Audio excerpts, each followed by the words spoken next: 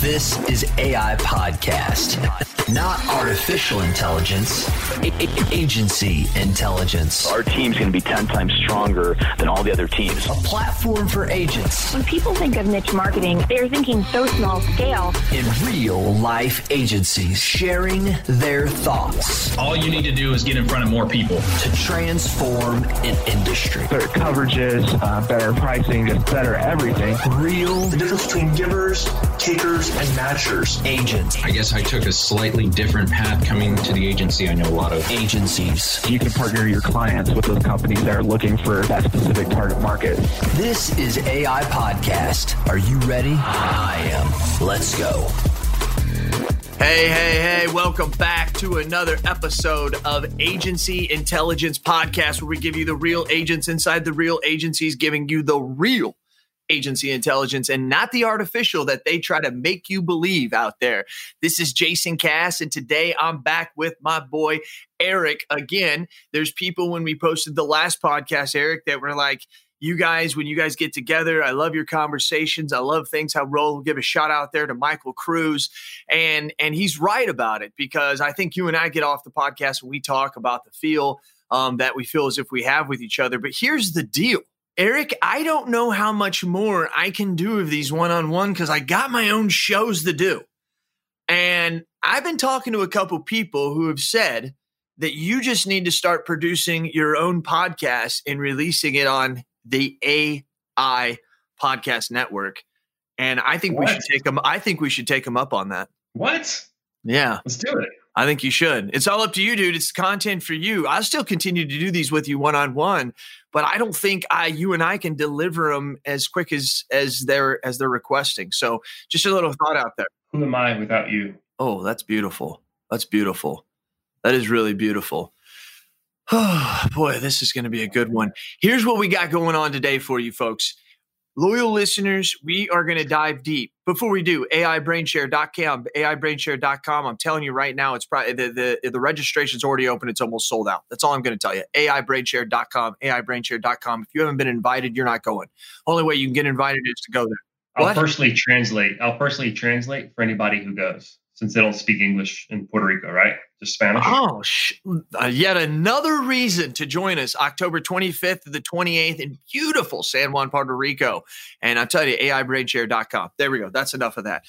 So, Eric, dude, so the reason why, hold on, loyal listeners, the reason why Eric is on here again is because we want to continue our conversation. We talked on the last podcast about maybe doing some different topics due to some of the feedback that Eric's got, some of the feedback that I've got, some of the feedback from inside of the mastermind. We've kind of compiled a little list. We don't want to tell you all the list because it's probably going to change. And now maybe Eric starts doing his own thing. But today our topic is something that we did mention. It is dangerous. Dangerous topic, man. Dangerous topic. Eric, tell them what it is, dude.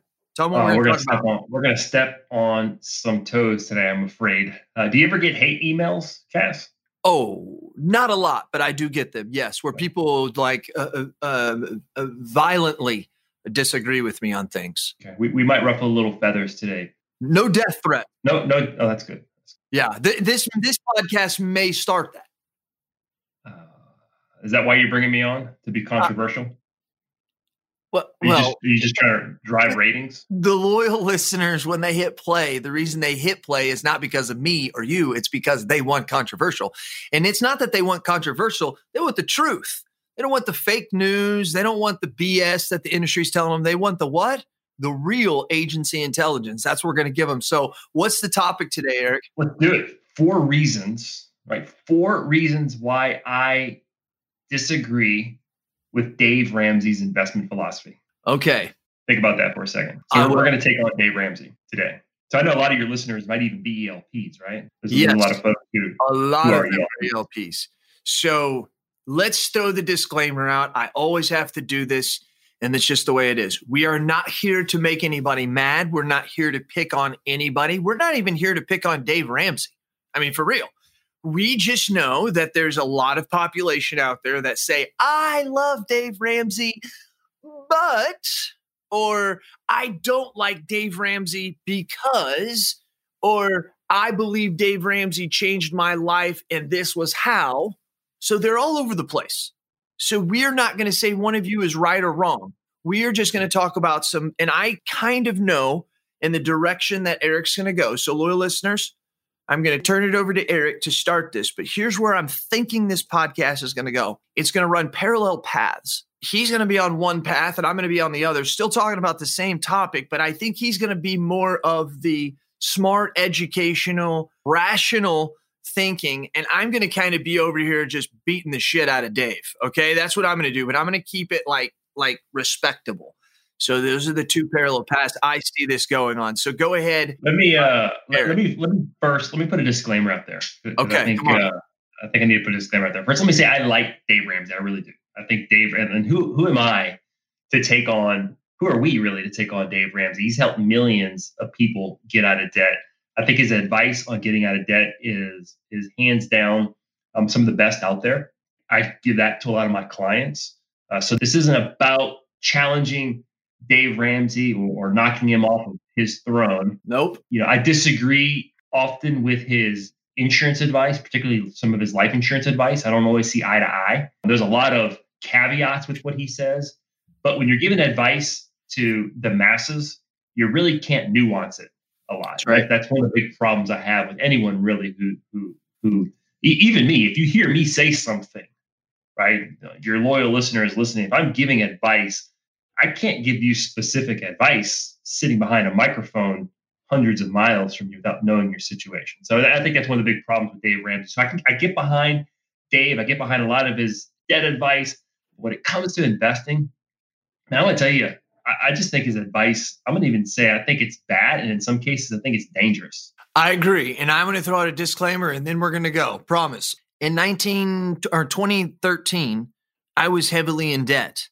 My wife and I took the Financial Peace course and learned so much that we literally got out of debt, cars paid off, everything he talks about by 2018. So I'm not sitting here saying he doesn't work, but here's my main crux of this. So you guys know, I believe he's the best at getting you out of debt, but I believe his plan going forward is where I have a lot of the issues. And that's where we're going to go. Then you started off. Let's start off with these 4 things. However you want to do it, list them all, list them one at a time, take it. So before we jump on the 4 things, let me say a couple of things really quick. So I'm gonna confess, I used to listen to Dave Ramsey a lot, and he said some things years ago about people who sell permanent life insurance that kind of pissed me off. It kind of rubbed me the wrong way. So I stopped listening to him for a while. And then I binge listened to him over the past couple of weeks, kind of in preparation for this, just to make sure that I wasn't speaking out of turn. Here's a couple of things that I want to point out before we jump into it. So number one, I was watching one of his videos, and he admits to saying that he gave up all of his investment license, and he said he had all the licenses, and I couldn't find which licenses he actually held, but he said, I gave up my license so I wouldn't have to be regulated. Because when you have licenses, you have to be regulated. The only reason he still has his real estate license is because they don't regulate him. To me, that's a big red flag, right? When I am regulated by FINRA, by the SEC, what I say, what I don't say. Very good point. So that to me is a red flag right there, is the person that some people are taking investment advice from isn't regulated. Now, he's got his, what he calls smart vestors. They're the old ELPs that several years back, he launched the Smart Vestor program. Now, that happened to coincide with some regulation that was being passed by the Department of Labor. It never actually passed, but it was going to regulate the advice industry, the industry of giving advice. So financial advisors were going to have to become fiduciaries. This is something really important to understand. I'm not going to get too technical here, but as a fiduciary, which I am, I have to give you advice that's in your best interest. Now, that sounds crazy that some advisors wouldn't give fiduciary advice that's in your best interest. But no, it doesn't. Some advisors are held to a different standard, and it's called a suitability standard. So that says, hey, if Jason Cass is a growth investor, I can recommend any growth investment to Jason Cass, and that's suitable. A fiduciary standard says, hey, Jason Cass is a growth investor. I'm going to recommend him a growth investment, but if there's one out there that's less expensive than this one over here, then I have to recommend this one over here, if all else being equal. So that's a really small example I got you. That's good stuff. I didn't know that. Standard. So that's the first red flag. That's not one of my disagreements per se, but that's something I think you have to tuck in the back of your mind, that I can't get on this podcast and really give unsubstantiated opinions as it relates to investments. Someone who's not regulated can. So I think that's something, again, to tuck in the back of your mind. So crazy stuff. Yeah. So let's jump to my first disagreement with Dave Ramsey is that he, from a planning perspective, says that you should be getting 12% on average year over year on your investments. On average, you should be getting 12%. Now, some people might be saying, yeah, why not, right? Dave Ramsey says you should beat the market. It's not that hard to beat the market. Let me tell you a little secret here. Most mutual funds don't beat their index, what they're tracking. But here's why I think this is so dangerous. So we're both young, right? We're still young, right? Absolutely. Living large. 12% might not sound crazy. We might be aggressive investors, right? The relationship between risk and reward, the more aggressive. To me, that sounds high. I'm going to tell you why it's high. But let's I'm giving him the benefit. And I tend to give people the benefit of the doubt. Now I want to start, okay, let's say that he's right. We're aggressive. We're getting 12% average return. And a lot of this is going to be anecdotal, man. This is stuff that, like, these are conversations I have regularly with people. The older you get, the closer you get to retirement, you start to realize that your retirement savings or your investment savings now have to be converted into ongoing income for the rest of your life, because you're not out there earning money. So all this money that I have saved has to now convert to income, cash flow for me over the next 25, 30, 35 years over your retirement. So the closer you get to that mark, what tends to happen, your risk level starts to drop. You start to realize, like, wait a minute, if I'm retiring next year, I can't afford a 30%, a 40% drop in the market right before I retire. So naturally what tends to happen, and this is different for different people, but naturally what starts to happen is your risk tolerance starts to drop a little bit. You can't tolerate as much risk. So if I'm using a 12% from a planning perspective, if I'm using a 12% year over year average return for my investments from today until the day I die, I am underestimating grossly the amount of money that I'm going to need, because I'm not going to get 12% in retirement. Gotcha. So it is unrealistic. Most investors don't have that much risk tolerance over their lifetime. So what I think it does is it ignores kind of the stages of life that people are in. So if I found Dave and I was at the age of 55 or 60, and for me to expect that I'm going to get 12% year over year in the market is not realistic. It is realistic, but it's not smart for me to have my money that high leveraged or have that much risk in those type of products that provide that much risk.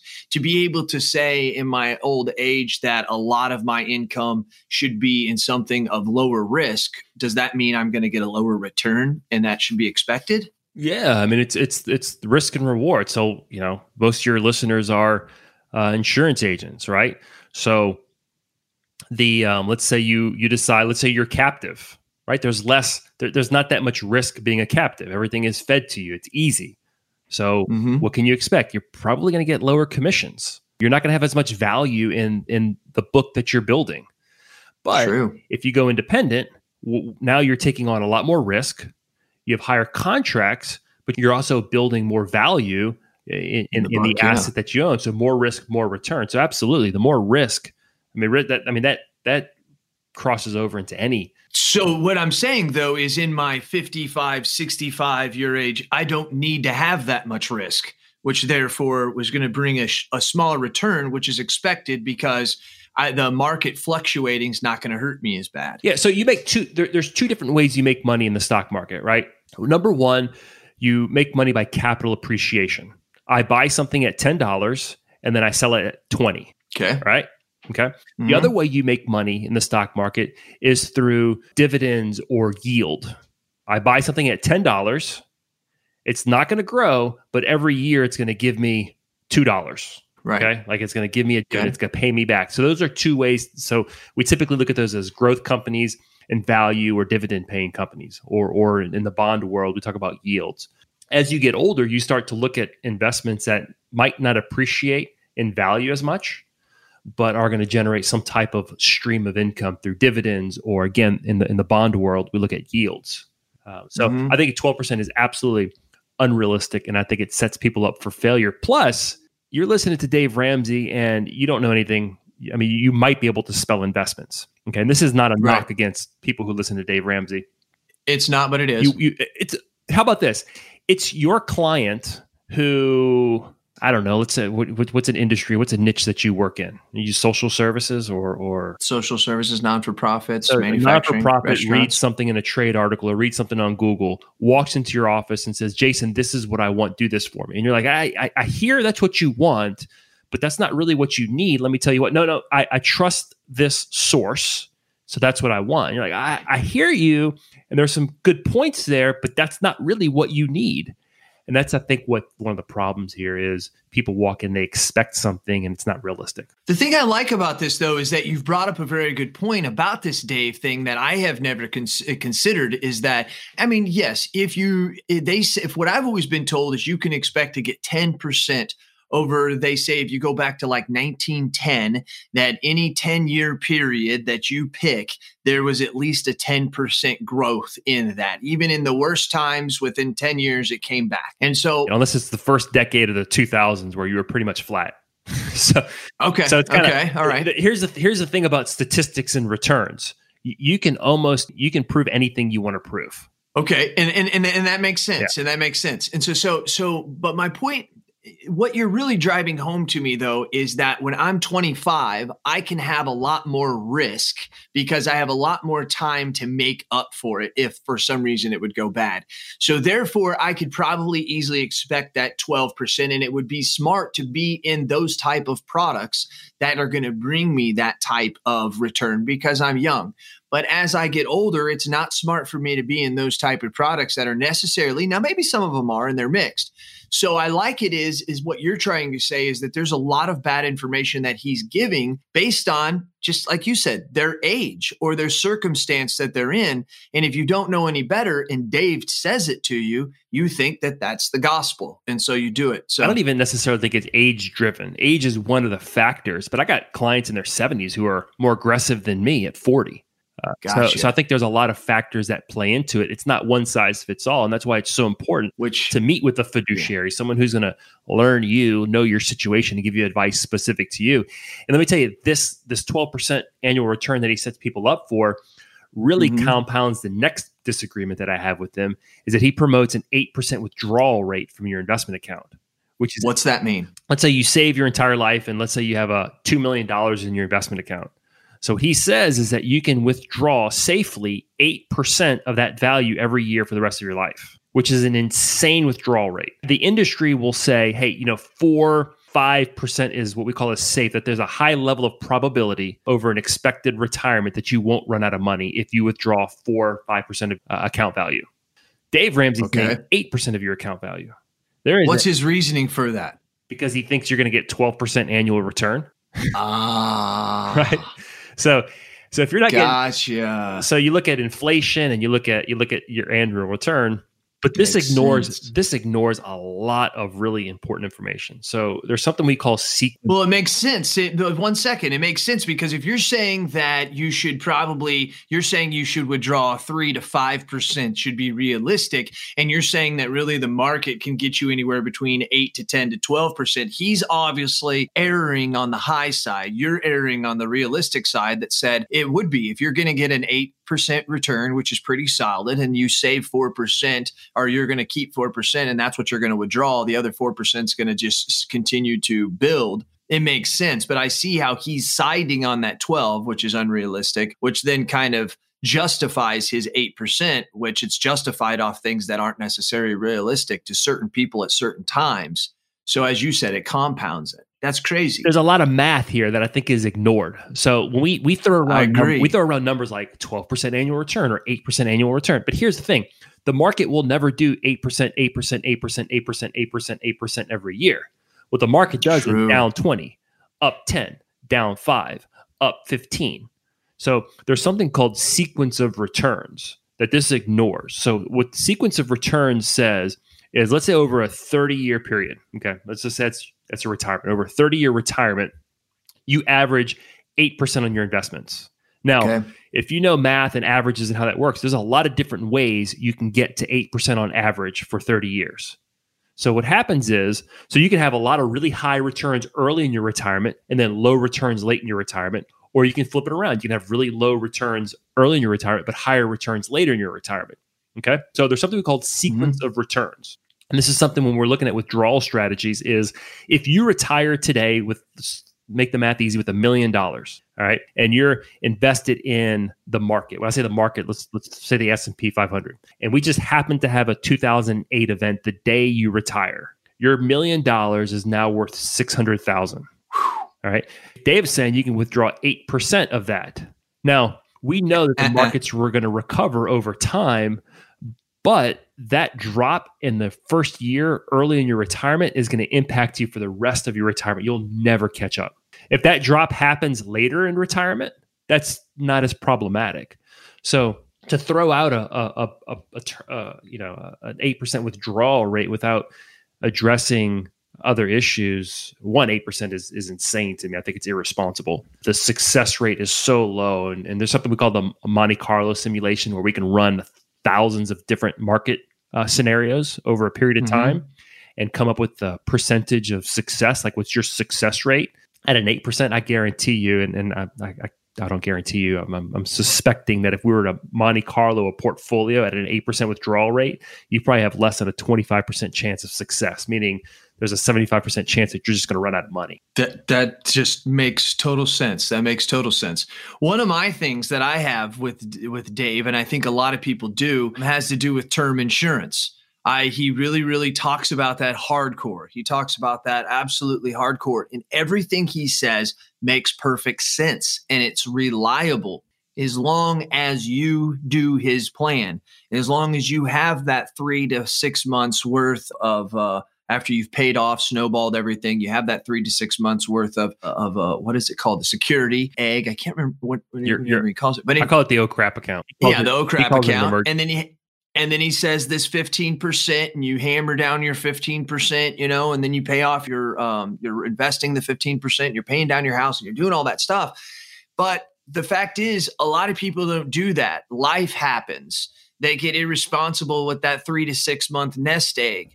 So then what happens, and this has been shown, it's been around long enough to show this, that people are getting to be 50, 55, 60. They took the class when they were 20, 25, 30. Now their 20-year term that he told them they need is leaving. They still have bills. They still have taxes. They have a lot of things that now it's like, okay, now I got to go get life insurance. And instead of it being, $30 a month when I got it when I was 30, now this shit is, $300 a month or whatever it's it's a $50,000 burial policy or $25,000 final expense. Because that's all you can get because you're not insurable anymore, right? Yeah, exactly. And that's where it's just like, that's a crime against nature.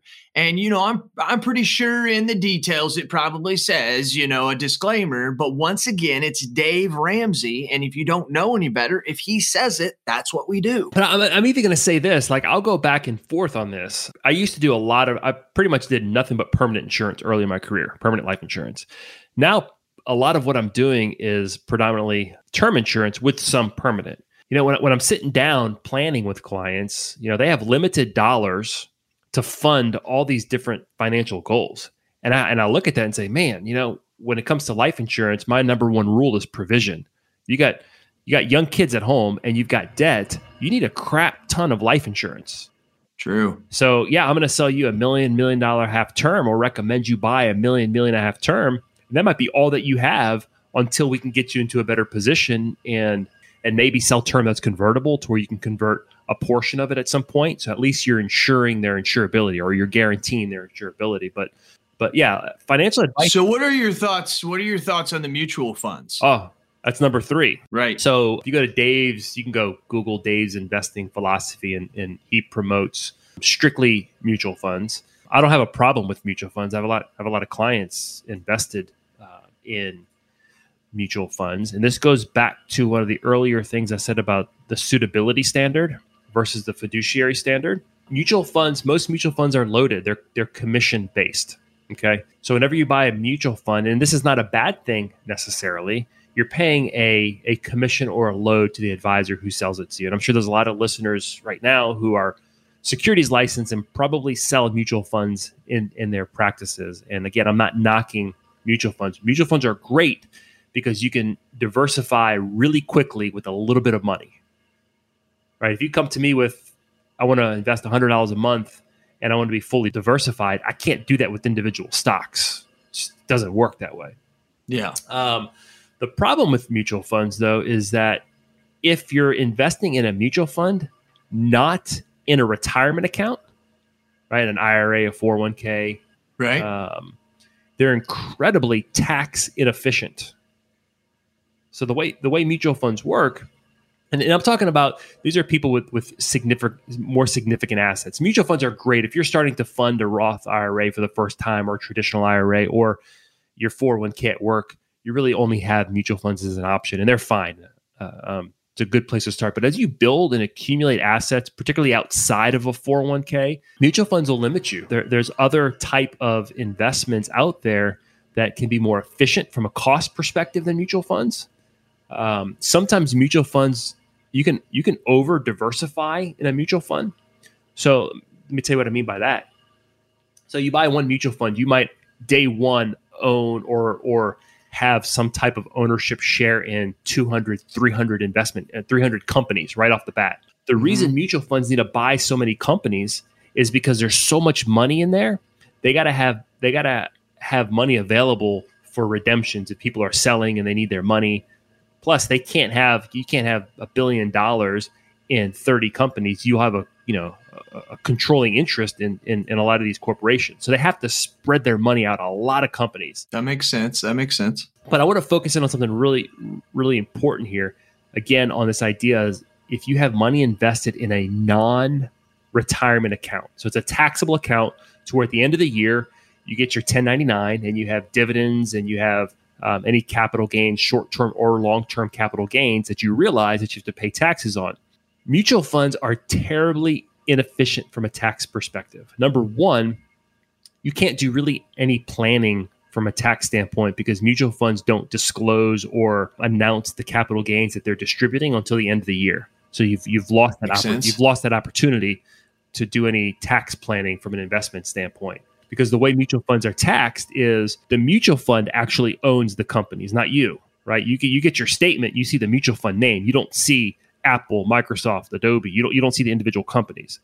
So the mutual fund companies, if they sell something at a gain, that gain is passed to you as the investor. If they sell something at a loss, they take that loss. So all gains are passed to you. So promoting only mutual funds, particularly with people with bigger account values, it's really putting them potentially in a bad tax position because we can manage money to where we can say we're not going to have any short-term capital gains. So short-term versus long-term capital gain. A short-term gain is if I buy something today and sell it tomorrow for a profit, I have to pay a short-term capital gain tax on that profit, which is ordinary income tax. Whatever your ordinary income tax rate is, that's what you would pay on that gain. Okay. If I buy something today and sell it a year and a day from now, so over a year, I would pay a long-term capital gain tax, which is a lower tax rate. So as an investor, I want to avoid as much as possible short-term capital gains. Does that make sense? Makes sense. So that makes total sense. So as an investment advisor, if I'm investing money for you, that's in a taxable investment account. What we're doing is we're managing this to make sure that you don't pay any short-term capital gains, or we're trying to minimize it as much as possible. Can't do that with mutual funds. Can't do that with mutual funds at all. Hello, loyal listeners. Hey, are you a local agent struggling to find markets for your client? Maybe you, maybe not. Look no further than Nation Brokerage Solutions. With over 200 carriers, their comprehensive options give you what you need for your customers' ever-changing needs. With NBS, as they say it in the cool world, you can confidently offer a wide range of options to better support your customers and grow your business, AK Agency. Don't settle for less. Do more with NBS. For more information about nationwide brokerage solutions, visit nbsbrokerage.com. CAS certified. And that's pretty much all he promotes. So again, dude, yeah. So once again, well, it goes back to it's something we know about everything else. There's not a one size fits all, right? There's a reason why they make small, medium, large, and extra large shirts, because it depends on the person. And I think it's the same thing here on all these points we're hitting. That sometimes I think we don't have as much as his insurance philosophies are, I believe, a little out of whack as well for some of these reasons. It doesn't, one size doesn't fit all, but not as much on this financial side. Is the more that I'm listening to you talk and I'm thinking about these things, I'm thinking to myself like, wow, this is so detailed. There's people who are licensed to sell this stuff that are listening as a loyal listener that are learning. And I'm thinking, how in the world is it possible? And then like you said at the very beginning of this, which kind of blew my mind, is that if you're regulated, you can't give advice, like I guess like online or something like this. But if you're unregulated, you can. And I see the reasoning for that. But then again, it's like, well, it's probably the regulated people that you actually want out there saying it, because if you couldn't be unregulated, Dave wouldn't probably be able to do his thing if he had to be regulated. And he admitted to that in one of the videos. And again, look, let me say this. All right. As much as I'm taking a dig here, 75% of the people who are listening to Dave Ramsey, if they follow this investment advice, you know what? They're probably going to be better off than they were before. Mm-hmm. And some of the things that I read, part of it is him trying to get people to invest. So anytime someone makes a decision to invest and they have a long horizon in front of them, that's a good thing. As much as I'm not. So let's get controversial for a minute. Let's just get real. All right. Okay, let's get real on something. So you don't have to disagree. You don't have to agree with me, Eric. That's fine. And no one else out there does as well. But if you want to send Jason at agency-intelligence.com and tell me your thoughts, tell me your ideas, I'll tell the world what you have to say. I promise. So I think it comes down to this. We were an ELP agency. And I think, number one, the amount of money that he charges for the leads. I think back in the day, from talking to a lot of ELP people, back in the day, he was really the people you were getting. The leads were really good in quality. Somewhere around 08, 09, 2010, he decided to hire a marketing company because someone helped him see the amount of money he could make for that big house that he lives in. And I think that he started the leads. He started going after this and creating lead gen for the people who he wanted to endorse, right? And go through that. And I know a lot of those agencies. I'm going to tell you, if you give me enough time, I could probably name 30 to 35 of those agencies. A lot of you are loyal listeners. So when I say this to you, once again, it's not to poke on anybody. It's just my personal thought and my personal feeling. And really, because I'm talking and this is my show, that's really what matters right now. It's my show, Dave. So it's actually my show, right? It's actually Eric's show. So Didn't you tell me that in the beginning that this is my show? Yeah, that's right. So here's the deal. I just have a thought when I had him that, number one, he was really getting a lot of money out of me and the leads weren't that good. A lot of people say, well, leads are what you make out of them and all that. I get it, but it wasn't fitting my strategy. It really, truly wasn't. But I do know a lot of agencies that use them. And I will be honest with you, a lot of other agents don't know that they are ELP agents, and they make themselves seem as if they're a badass agent in a badass agency, when really the only reason they're growing is because of these leads. And I don't care what anybody will tell you. A lot of those leads coming out today in the last 2, 3, 4 years do not have a high sticky. They're not staying for 6, 7 years. I've spoke with many, many ELPs who have just gotten really real about it. They still use them, still get a lot of leads, but they'll tell me, Cass, hey, I've got these 10 territories, and here's really what it is. It's enough that the volume is worth it. The 3,000, the 2,500, the 4,000 I pay for all of these territories a month, it's worth it. But at the same time, I just think that sometimes, Eric, those agencies can really be out in front of the industry, and people are wondering, like, man, how are they write 150 or 200,000 in personal lines business, or how are they writing this life insurance? I think they stand behind this ELP thing, and I'm going to say it. I think they're fake.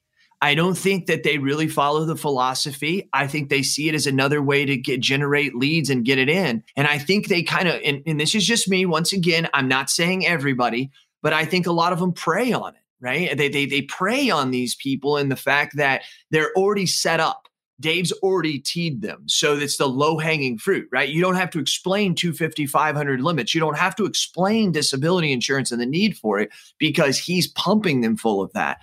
You don't have to explain the umbrella because he's pumping them full of that. So in one way, you could look at it and say, well, I'm just smart. I'm taking the easy pickings. That's true. But I also want to make sure that you're following the philosophy. There's someone out there by the name of Brandon Smith. We all know Brandon Smith. Brandon Gibbs, excuse me. That's the thing he has. Brandon lives the ELP through and through. He believes it. He teaches those classes. He pretty much, I haven't seen his arms without a shirt on. Nicholas Ayers may have, since that's his bae. But I think that when you look at it, dude, I think that he has a tattoo of ELP on his shirt. He lives it through and through. But I'm saying that there's a lot of agents out there that don't, and I think sometimes it's an unjustified crime. I really do believe that. I like Brandon, and I'm afraid he's not going to like me after this podcast. Oh my god. Yeah, no, Brandon just wants the truth. Brandon's not about fake news, but he leaves that, and that's all we're doing here. Once again, disclaimer coming back. We're just trying to say, hey guys, there's holes in this, just like there's holes in anything.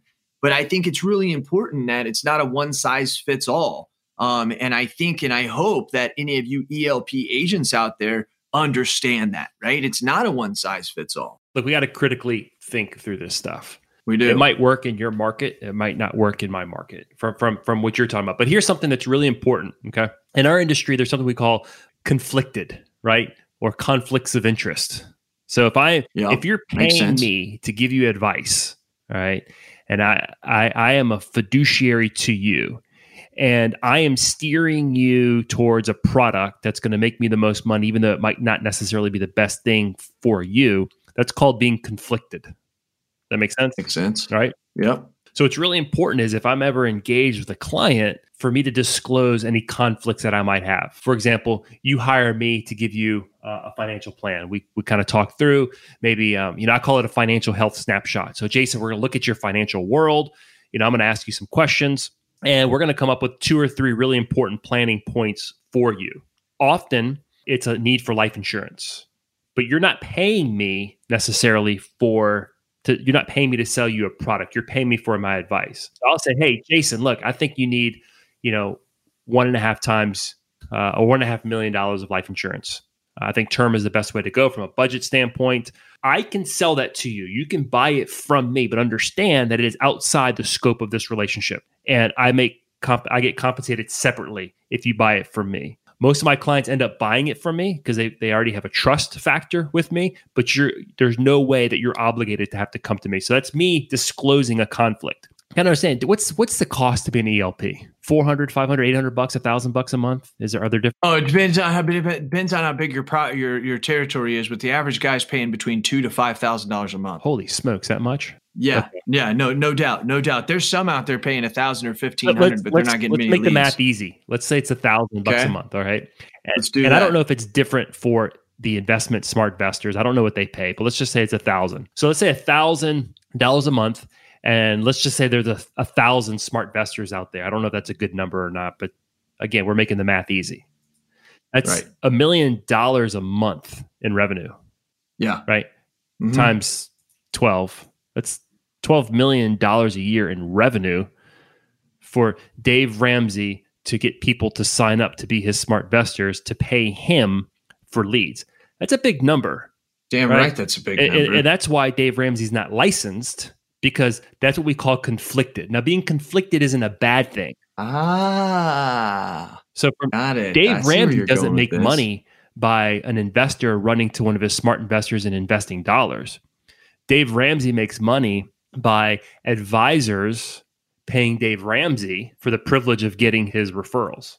Right. So Dave's revenue mechanism is to drive more and more customers to SmartVestors. It doesn't matter at the end of the day what they invest in or what they buy. He doesn't make any money. He doesn't participate in that. So the more why he doesn't have to be regulated, which allows him to just blabber all day. I got conflicted isn't bad. It's just understanding that. Just understanding that. So what's this last one that you have over here? I have to wrap this up with a couple of different things. So what is this one? Asset allocation. This to me might be one of the more dangerous pieces of advice that I think he gives is asset allocation. So asset allocation, basically, when investment advisors talk about asset allocation, we're talking about different types of asset classes in the investment world: big companies, medium-sized companies, small companies, growth companies, dividend-paying companies, international companies, bonds, government bonds, high-yield bonds. So different types of asset classes. So what the idea is, from a diversification standpoint, we want to allocate our assets, our money, in different of these company sizes or company types to diversify our risk. That makes sense? Mm-hmm. Yep, it does. So Dave Ramsey will say that there's really 4 asset classes that you should own. He says growth and income, growth, aggressive growth, and international. So right off the bat, he's saying that you should be 100% equities, which is a problem. All right. That make it so why? Why is that 100% a problem? You're gearing up for retirement and you're 100% in the market and you have a low risk tolerance, and all of a sudden, let's take last week, for example, the market dropped 10%. Gotcha. I understand what you mean by equity now. Gotcha. I'm sorry. Yeah. I'm industry speak. So stocks, 100% in stocks. So mutual funds, funds own individual stocks. So stock represents ownership in an individual company. So he says that's diversification. Well, here's the problem. I've got pulled up on my screen. You can't see it here. 2 mutual funds from a very reputable investment company called Vanguard. All right. I'm not endorsing Vanguard. I'm not picking on Vanguard. This is just to prove a point from a diversification standpoint. So Dave says you should own 25% of your portfolio in growth and income, which he calls big blue chip large companies. Okay. Yep. And then he says growth, his other asset class is what he calls growth. And he says those are middle-sized companies. All right. A little bit more aggressive than growth and income. He describes growth and income as being kind of your safety. So I've got on my screen a Vanguard growth fund and a Vanguard growth and income fund. Okay. I just want to read you the top 10 holdings in each of these. It'll be really quick. You'll recognize pretty much all these companies and tell me if this is diversification. All right. So let's start with the growth and income fund. Top 10 holdings: Microsoft, Apple, Amazon, Johnson & Johnson, Facebook, Alphabet, Verizon, Visa, JP Morgan, MasterCard. Okay. Cool. Great companies. Yeah, good company. Right? Solid. So here's the other asset class that's going to give you diversification. You ready? Top 10 holdings: Microsoft, Apple, Amazon, Facebook, Alphabet, A share classes and C share classes, Visa, MasterCard, Home Depot, Comcast. Those are almost identical. Almost, yeah. That provides no diversification. And if you're someone with a low risk tolerance and you're 100% equities, that's a problem. So that is a problem. I see what you're saying. There's an interesting stat out there. I think Oppenheimer, I don't have it in front of me. I think Oppenheimer put this out, but it shows over a 20-year period. It compares just the broad market. So if you would have just invested in the stock market, what your return would have been in stocks compared to the average investor. And the average investor woefully underperformed the stock market.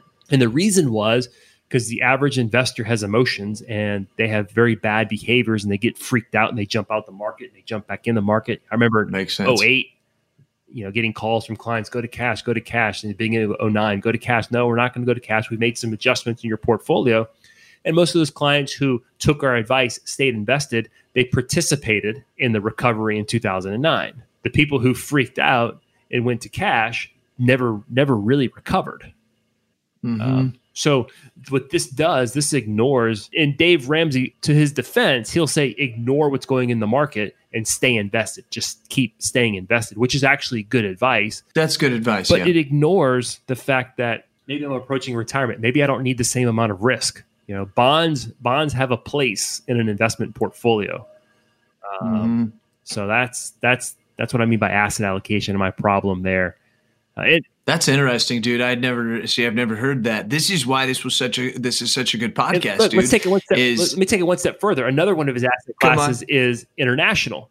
So there's many different flavors of international mutual funds, right? There's global, and then there's international, and there's international including the U.S. There's international excluding the U.S. So if you go buy an international fund or a global fund that includes the USA, there's a really good chance that all those 10 companies that I just read to you are going to be there. Are going to be in that fund.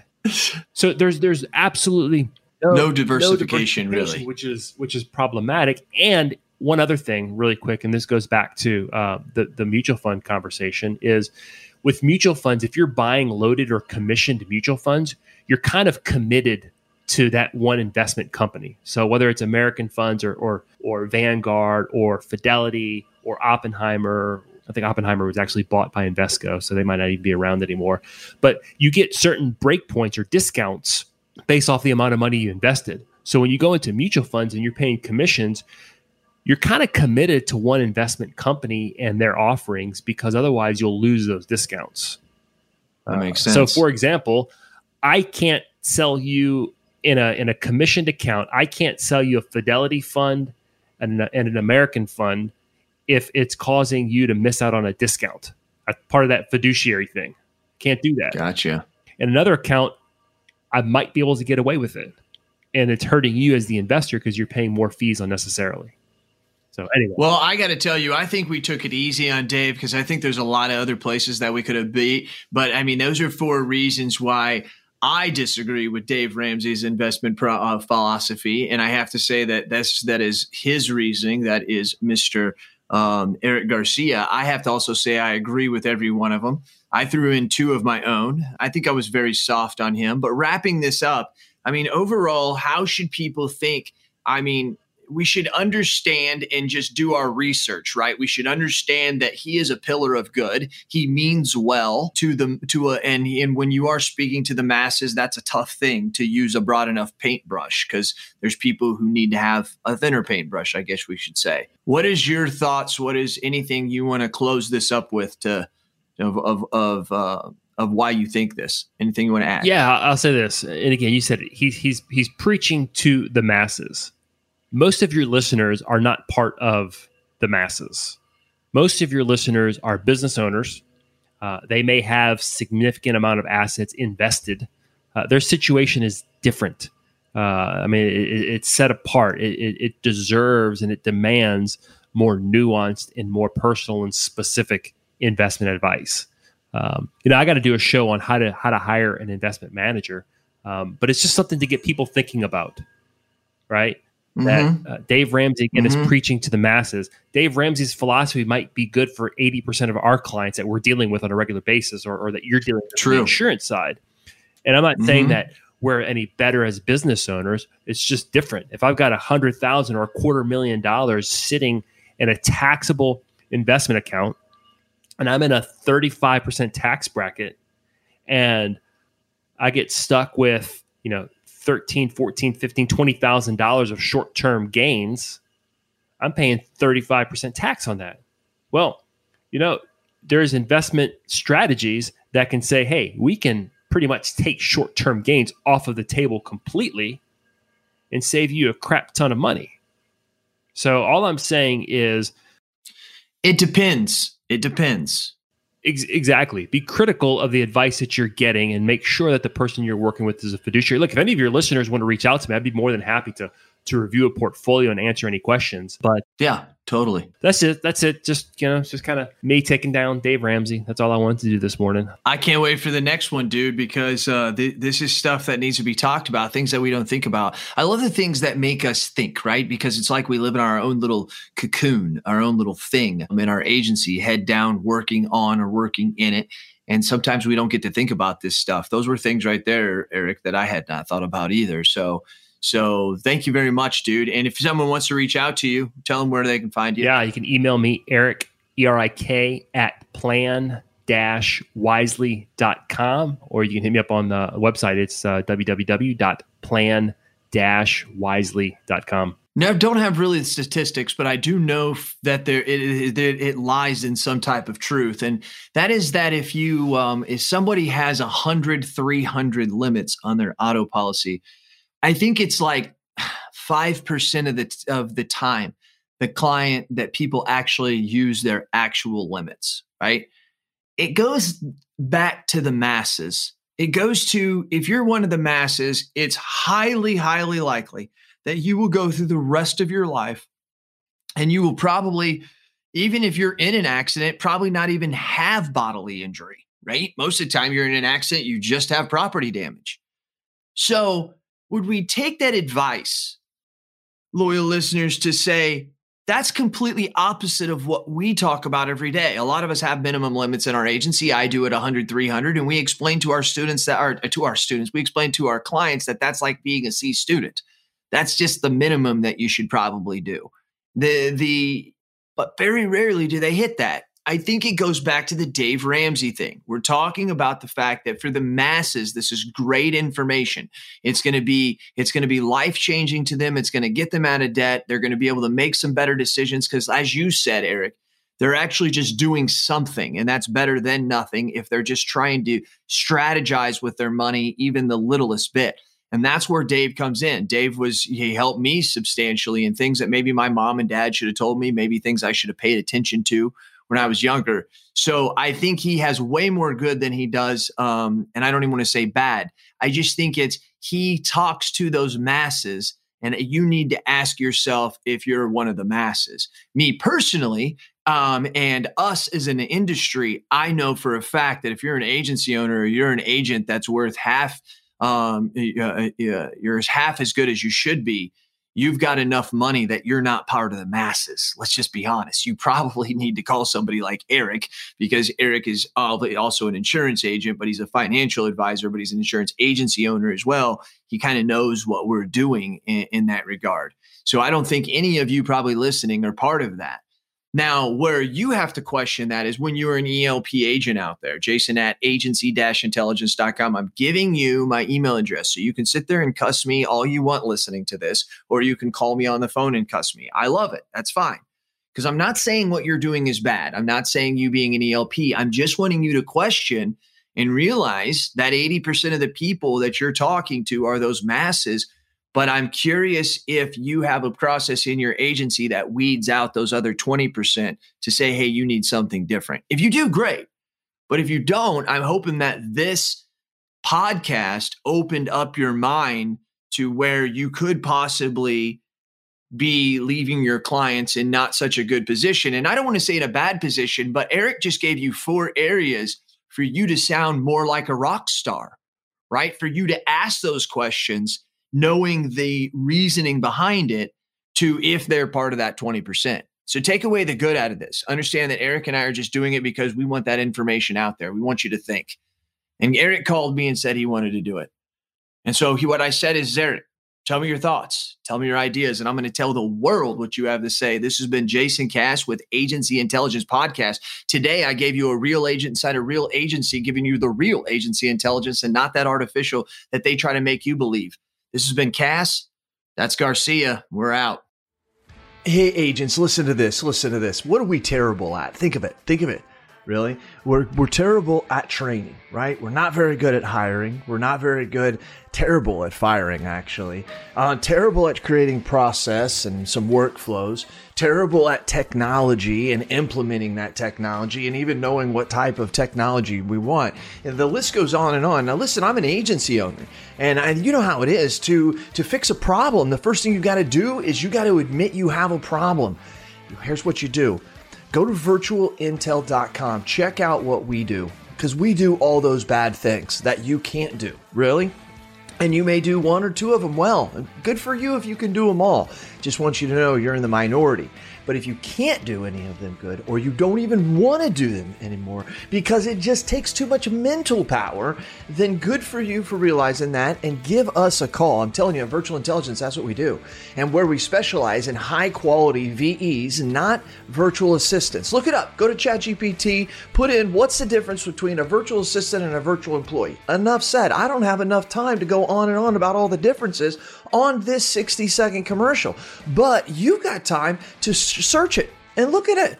That's what we do. We deliver high quality VEs. We mix the technology with it. We train them on the technology, give them and the technology to you, and you're off to the races. I'm not joking with you. You can call my agency at any time, ask for Lordland, and we do ask her, say, how fast are you able to do quotes? I've actually got a couple videos of it. That's right. We can do 5 to 10 carriers in one quote in 3 to 7 minutes. So you give me an auto quote, I can do 5 to 10 carriers in 3 to 7 minutes. How are we doing it? We're doing it through the technology of virtual intelligence. Give us a call. Check us out. You can ask for me personally. I'll do the demo for you. Who are they? CAS certified.